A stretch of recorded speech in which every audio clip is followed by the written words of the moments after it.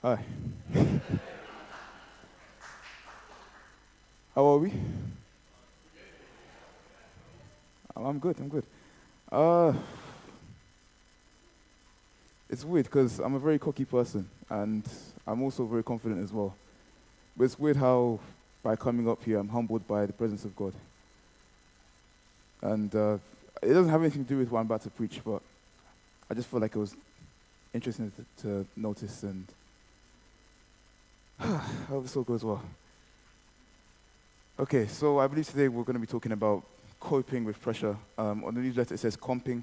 I don't know what that means, but it's okay. Um, but yeah, let's start. There's this fallacy that when you become a Christian and give your life to Christ, you can never sin again. You're a perfect human being. You're without flaws and capable of sin. Yet, we're not. There's also another fallacy, which is of concern that the idea that as Christians, because we are with the Lord, we will not suffer, we will not face any hardships, we will not struggle, we're not going to face any adversities. That is also not true. That is the whole point of why we're humans, why we're here. We will suffer, we will go through anguish, we will go through hardships. In 2 Timothy chapter 3, verse 12, indeed all who desire to live a godly life in Christ Jesus will be persecuted.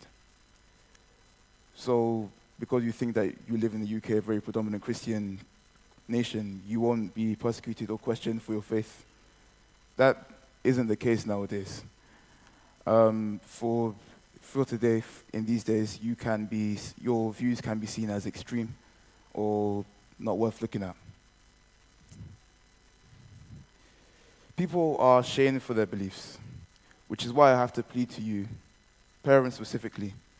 In Proverbs chapter 22, verse 6, it says, train up your child in the way of the Lord, so that he may not part from it. So that when your children leave church and go to places like uni or jobs, etc., that they will not leave from what they've been taught, that they have not leave from what is said in the Bible. So, which is why I encourage you as parents to draw a Christian mentality into your children.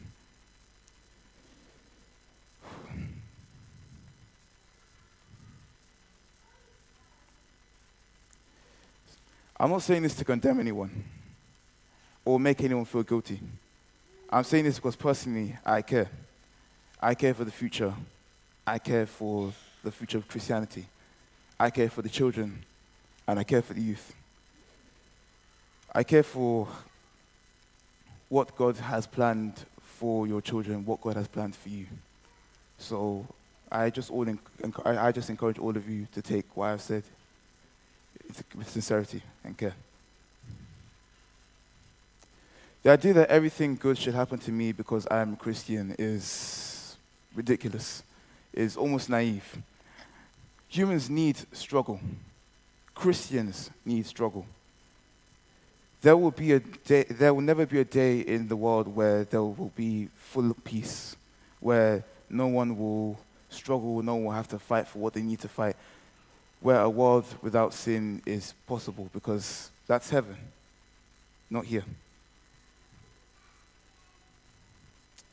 When the maester bangs his hammer on a metal rod, the rod shapes and forms. It's molded into something new, so it can be used for something better. In the same way, all these hardships, all these struggles, all these trials and tribulation, they form us and make us better. When you go through a struggle, for me, I see that as a way for people to progress. Do not take it as a way for you to see it as, oh, let me just give up, because clearly life doesn't want me to be here. No. Those struggles are there for a reason. It's up to you to decide what you will do with that struggle. Christians, in response to all the hardship and banging and hitting, persevere and see yourself be shaped into something new. Now, for those that might argue, what if the pressure and stress is too much? What if the banging and slamming is too hard? What if the maester keeps on banging and the rod breaks? In the Bible, it describes the armor of God and how each component has its specific capabilities and what it's meant to do. But in a sense, it's all for spiritual battle. But that's not what we're looking at today. But what does the Bible say on how to protect ourselves from those who attack the faith, or just what we believe? In 1 Corinthians chapter 16, verse 13, it says, "Stay awake, stand firm in your faith, be brave, be strong." In Psalm chapter 9, verse 9, "The Lord is a refuge for the oppressed, a stronghold in times of trouble." Now, what does that say? When we find ourselves facing any form of obstacles or adversities,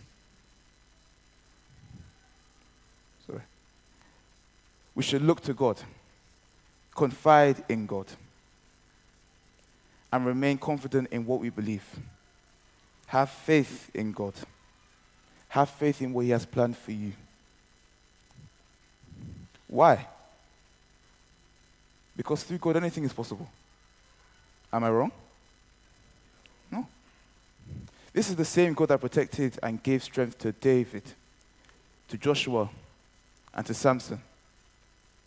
Those three people met many adversities, many enemies, and still came out triumphant. If that's not God's work, I don't know what is. So of course, I would put my trust and faith in the Lord. So I ask you, church, what about you? Throughout the Bible, did not all prophets and messengers of God go through some form of challenges or turmoil, some persecution? The most famous one being Elijah. After he defeated the prophets of Baal, he was hunted down by Jezebel. Whilst he was in the wilderness, he fell into a depression, into sadness, into suffering. But God was the one that lifted him up after that suffering, because he still needed him for something more. Do you see how God helped Elijah and brought him out of his suffering? Out of his struggle? When he was at his lowest. That can be you. That can be you. There's also the problem that some people don't get help from God when they're suffering. But let me ask you, are you sure that God isn't the one that's listening to you? Or is it that you are not listening to God?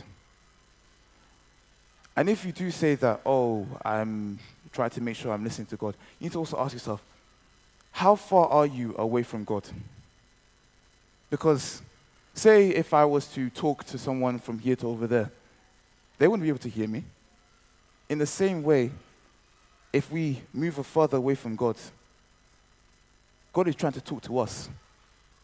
But because we decided to move the other way, we cannot hear Him.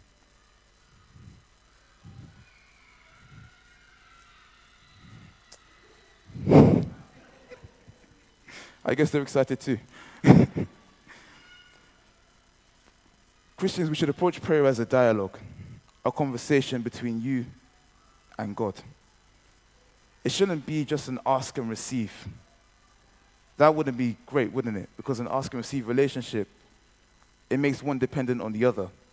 And that's not necessarily a bad thing. But if that was a relationship between us and God, then who would dare question His existence? In addition, wouldn't sinning be more easier? So what there would be the point of faith? Do you understand? However, it's better for us to have more of a conversational relationship, as that allows us not only to build a rapport with God, but gives us a reason to follow God's words and teachings. But let me come back a bit though. I'd like to also address the fact that Christians, there's a fallacy that we're to be perfect. In truth, we can't be perfect. That's God's position.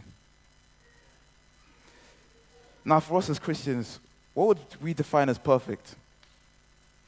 To be honest, I couldn't be asked to go for the Bible to perfection, but God is basically it. But Google has the answer, though. Google has all the answers. Perfection on Google definition is the action or process of improving something until it is flawless, faultless, without blemish without dirt, without stain. Now, who here in this church can say that they are without blemish, without fault, without any sort of wrong? Anyone? Because I know I'm not. I know that I've done things that are questionable. I know that I've done things that are wrong. However, I've come to terms with them. And Christians, my response, or your response should be to any sort of sin that has come across is that we should repent. The answer is to repent to any sin that we've committed.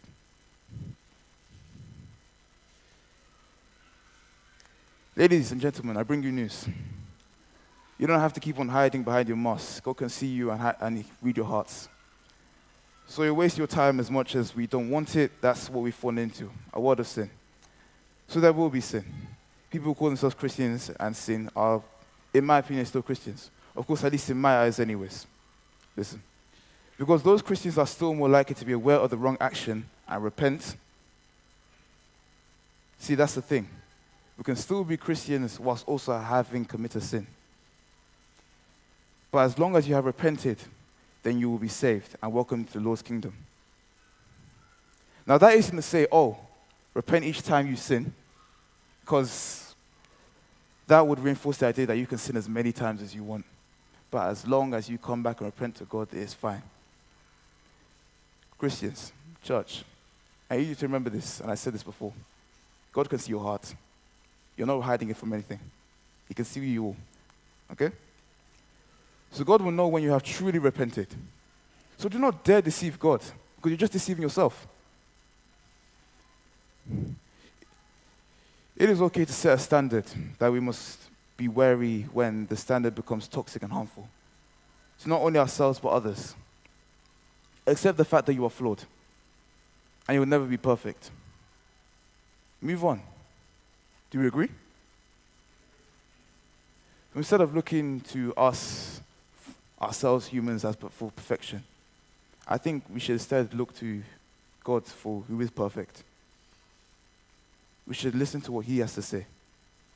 We should confide in what God tells us to do, so that we are not led astray by anyone who calls themselves perfect. Because in truth, the only one who is perfect is God.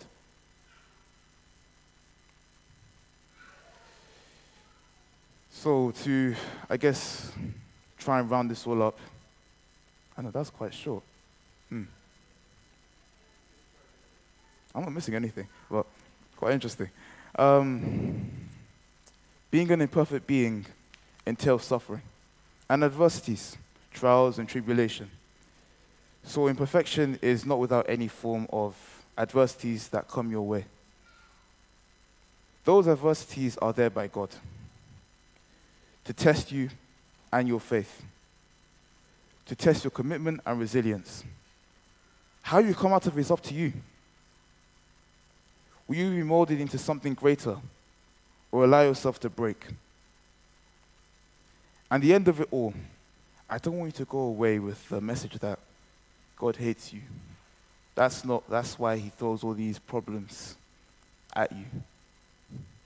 I want you to think of it as God throwing you a bunch of bricks and stones, right? And out of them, make a bridge so you can cross into righteousness and victory.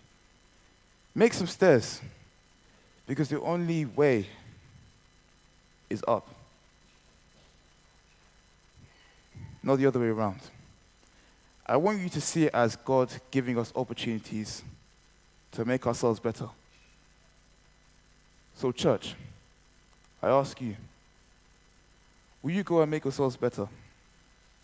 Will you, when receiving trials and tribulation, persevere? Stay strong. Stay in the faith.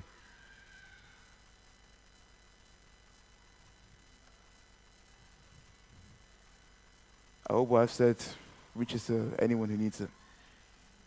But I think, due to the fact that there's no more words left or prompts, I think I'm done.